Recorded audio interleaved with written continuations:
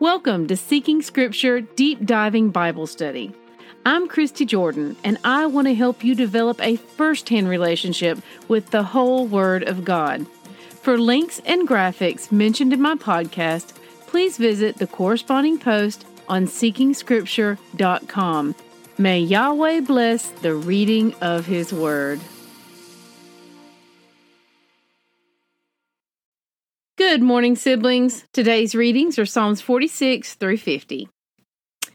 Hey, friends. All told, I spent a couple of years, about 2 or so, writing this study. Each day I'd scour over different Bible translations, taking notes, and writing my findings down to share with you. The notes today were written about a week into the big pandemic crisis of 2020. Now, in most of my notes, I've gone back and edited out content that dated the post to a specific time. However, in reading over this to prepare for recording the audio, I felt like this was a little glimpse into my life that I wanted to keep, and so I'm offering up this disclaimer before we begin.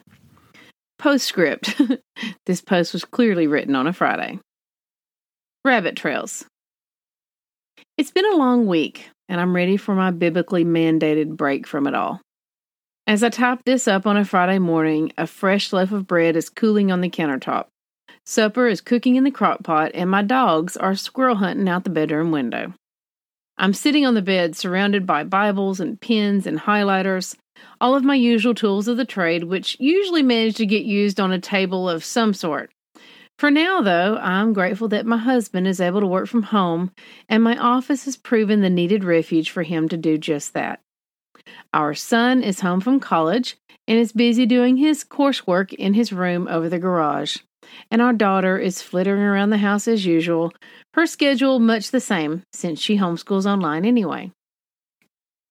We're coming to the end of our first week with this new arrangement, and at times, I admit that I have felt as if I was the only one without a refuge here.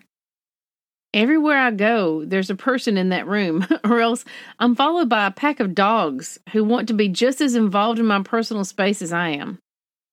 But as life situations change, the Father steps in to direct our steps around the obstacles of the changing tides. And He has absolutely stepped in to guide me here as well. Psalms and frequent, nonstop conversations with the Creator have very much been a refuge for me this week. Like a child exploring their surroundings, with each new development in our news cycle, I've taken to Him to ask His will in yet one more thing. I've seen a lot of folks on the internet posting calls to pray a certain psalm or a specific verse since all this began.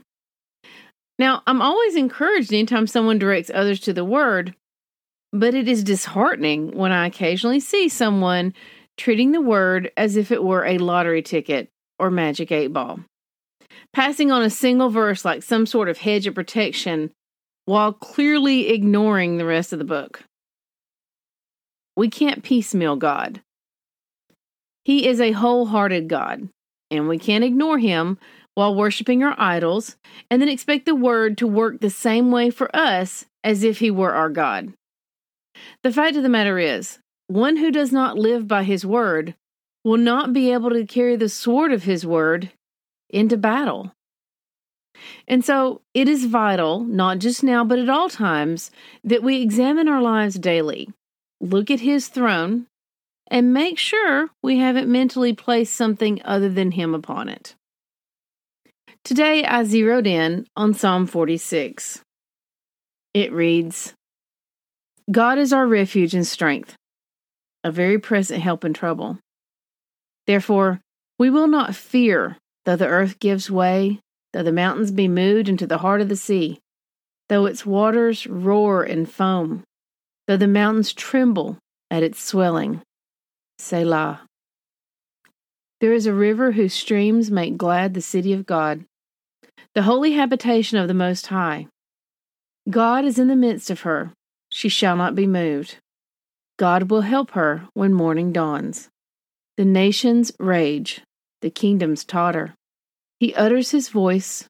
The earth melts. The Lord of hosts is with us. The God of Jacob is our fortress. Selah.